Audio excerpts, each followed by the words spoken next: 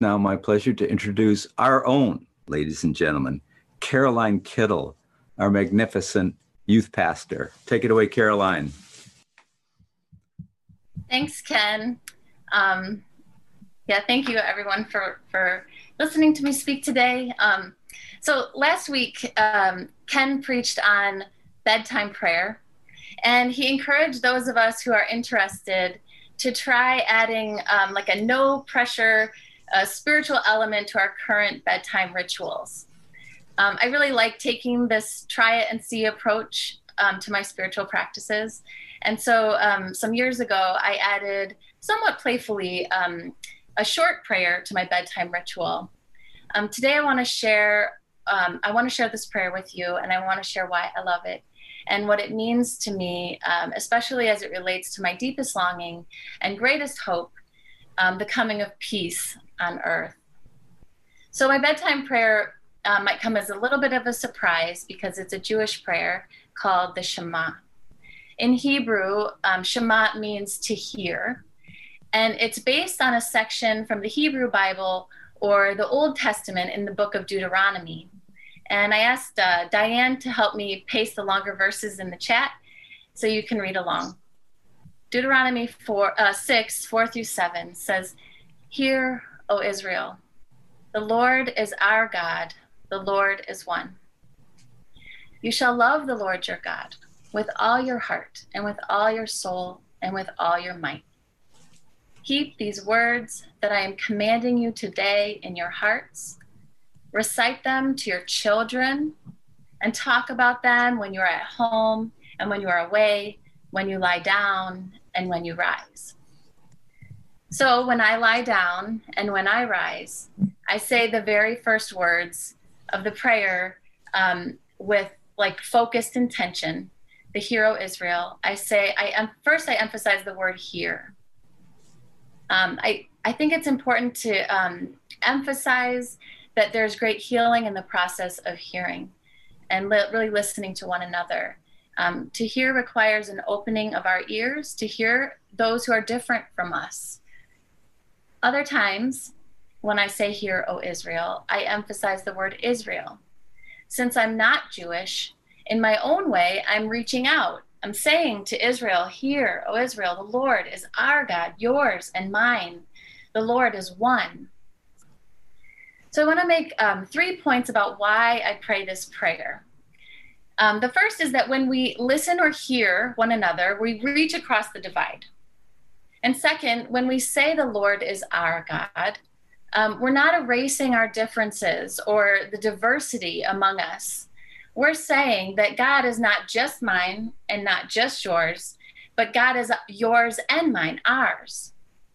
And finally, when we pray that God is one, we are affirming an experience of God's living presence, but we're also preparing for this coming unity and peace on earth among all people and amidst all the vast diversity of creation. The Shema is traditionally said at bedtime and in the morning. So this prayer spans the distance between the night and the day. When we think about night and day as opposites, there's this tendency to think about night as bad and day as good. But in the darkness, we use our ears to hear. The biblical tradition says that holiness is found in the darkness. Isaiah said, "Those who have walked in deep darkness have seen a great light." 1 Kings says, "The Lord dwells in thick darkness." The Psalms say, "Clouds and deep darkness surround him." Sometimes the holiest moments of our lives can occur in our darkest hours. Last week, Ken mentioned this ancient fear of being moonstruck that people would pray against or hoping not to get. And it's this fear that the moon might strike someone with madness. Well, many years ago, I was hospitalized for symptoms of bipolar disorder. And for me, it was as the Christian mystics say, like a dark night of the soul. But it was there that I first learned this prayer, the Shema. In the hospital, my roommate grew up Jewish and had an interest in Christianity, and I grew up Christian and had an interest in Judaism. So during a conversation, she asked me if I had heard of the Shema, and she said it in Hebrew. This is the prayer she taught me. She said, Shema Yisrael, Adonai Eloheinu, Adonai Echad, which means, hear, O Israel, the Lord is our God, the Lord is one. And the words blew me away. It was this profound spiritual encounter for me. I felt overwhelmed with peace and joy. I had to repeat the words over and over until I had memorized them. After I had it down, she left to go to a group meeting, and I continued to say the words so I wouldn't forget. My counselor walked into the room just then. She saw tears on my cheeks and asked if I was okay. I said, I'm just happy. She kind of nodded and backed out of the room, and she was like, I'll just come back later. So that was about 12 years ago, and I've been stable for many years. I take my medications, I seek balance and mental well-being. But when you have had symptoms like mine, connected to God and spirituality, people wonder, is this part of the illness or is this just her? It's very humbling. So my prayer for when I speak today is that if anything I say lands for you as truth, it's that you know that it's from God. And if anything that I say doesn't sound right or fit right or doesn't make sense, it's probably just from me, and you can let it go. I'm wrong often enough. I do thank you for listening today. I believe that when we truly listen to one another and hear people tell their stories, we can bring about healing in the world. And isn't this exactly what the Hebrew word means? Shema, to hear. We can't hear unless there's a word, so language and hearing are connected. Rashi is a medieval French rabbi, and he has a brilliant commentary on this verse from Deuteronomy that we're talking about today. Rashi said, the Lord who is right now the God of the Jewish people and not the God of the other nations, he will be declared in the future the one God. As it is said, for then I will convert the peoples to a pure language, that all of them may call on the name of the Lord. And it is also said, on that day, will the Lord be one, and his name one. This biblical commentary is saying that God will convert us to a pure language, not a specific religion. Jesus says something like this too. He surprised his disciples by engaging in dialogue with a Samaritan woman at the well. He said to her, you worship what you do not know.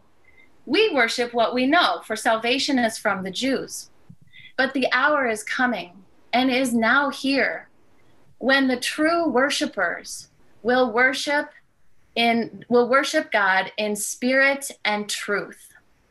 God is spirit, and those who worship God must worship in spirit and truth. I think it's interesting that all these three examples, from Deuteronomy to Rashi to Jesus, promote a vision that is not my religion is better than yours, so convert, gotcha, type superiority among Jews, but rather it's a vision where people in all our vast diversity will speak a pure language in truth and spirit. Unfortunately, there is a strong tendency for people to say that the Lord God is my God and not yours unless you convert to my religion. When the Roman Empire converted to Christianity in the 4th century CE, they maintained and even gained worldly power by accusing Jewish people of not believing in Jesus in the right way. They also forced Jews and many other people who did believe in Jesus to give up their traditions.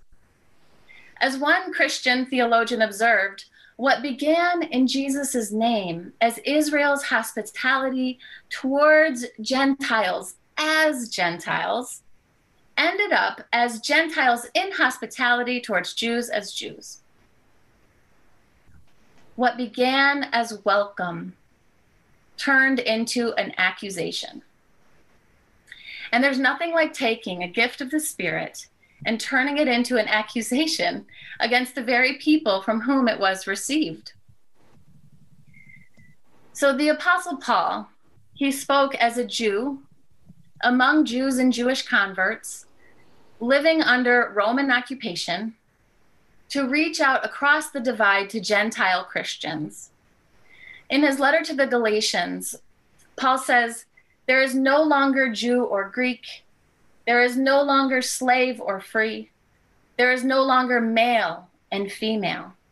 For all of you are one in Christ Jesus." This wonderful vision of full inclusion and unity. It certainly did not mean that the Jew must give up being Jewish to become more Greek. Okay, and it didn't mean that the slave must become more like the oppressor. It didn't mean that feminine and genderqueer people must erase themselves into male and patriarchal norms. No. God hears the cry of the oppressed. He hears, and he advocates for the outsider. We've witnessed this unifying and fully affirming presence of the Holy Spirit here at Blue Ocean. Our differences are not grounds for accusation and exclusion when our differences give glory to God. So a quick summary so far. My first point about why I love this bedtime prayer, the Shema, is because of the word hear. When we open our ears to hear, there comes healing and connection to each other.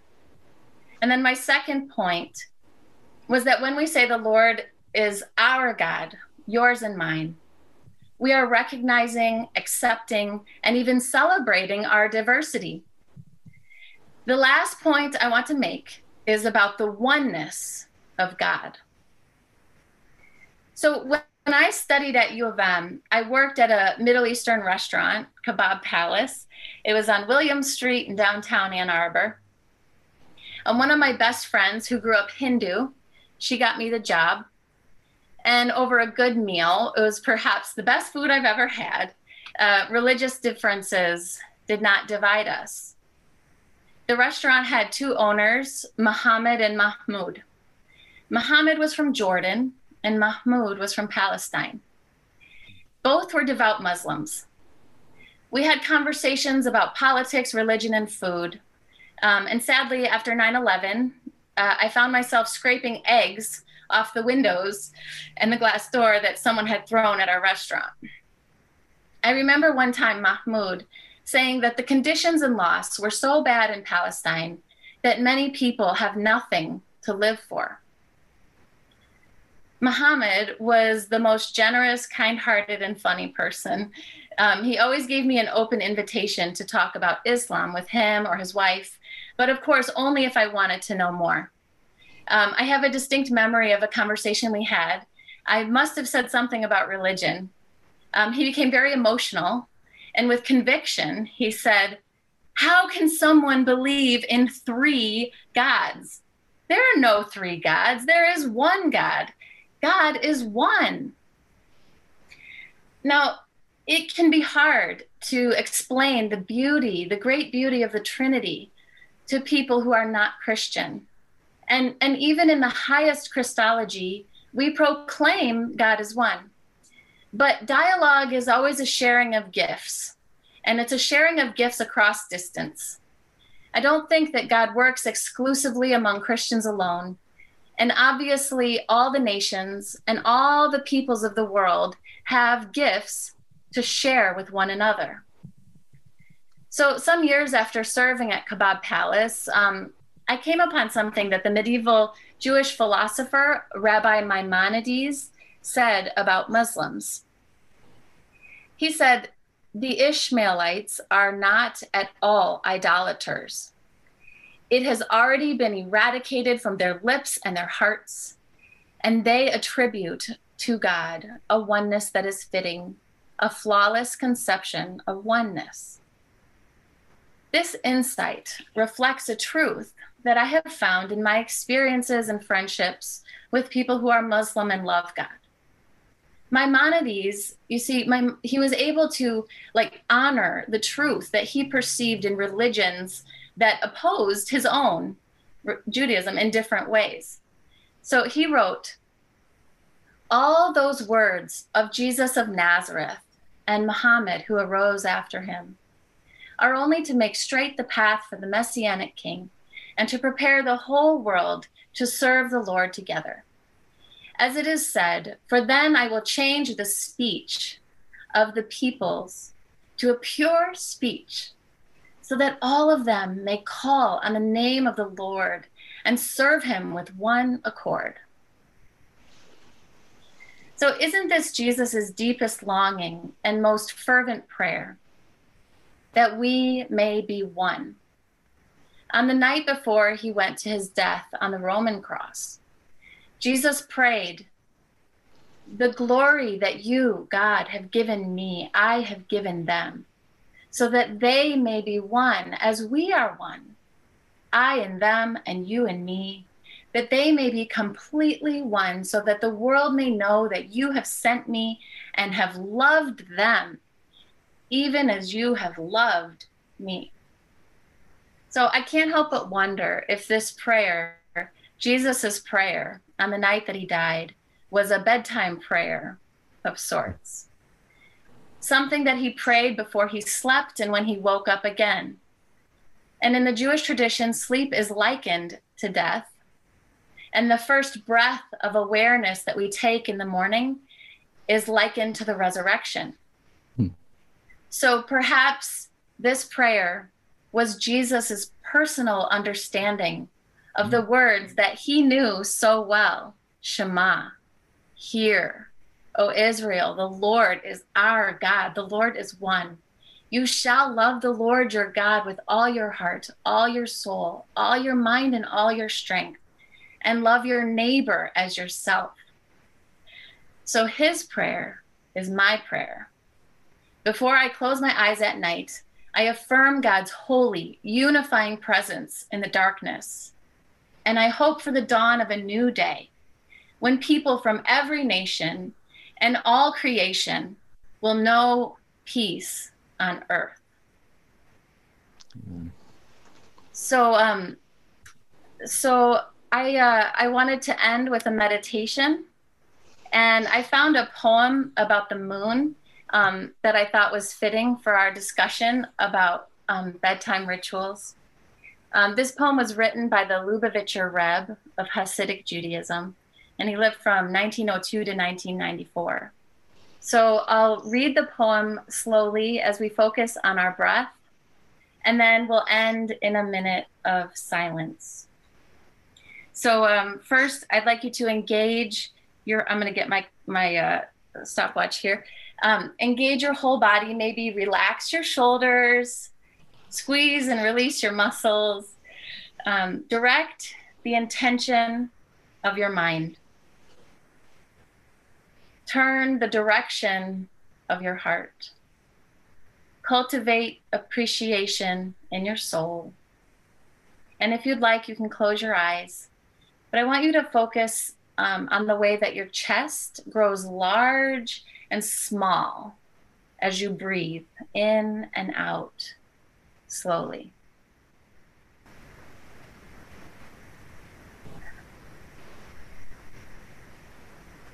What can we learn from the cycle of the moon?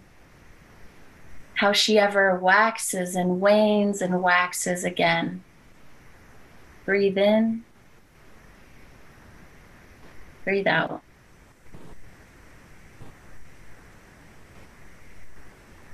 That a time of smallness is a time to become great. Breathe in. And a time of greatness is to become small. Breathe out.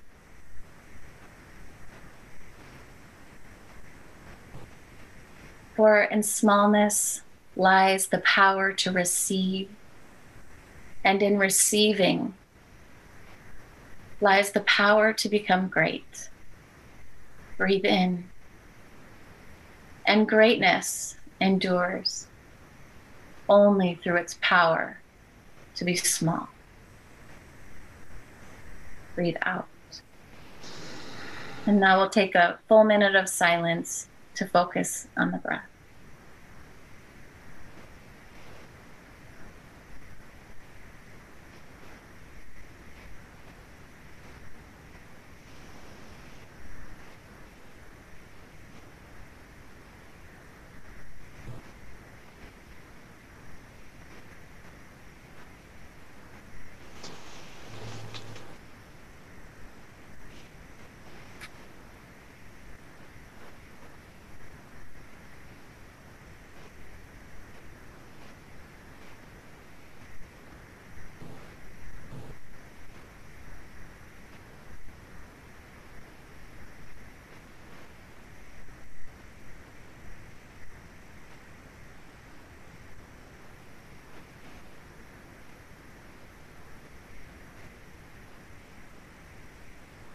Okay.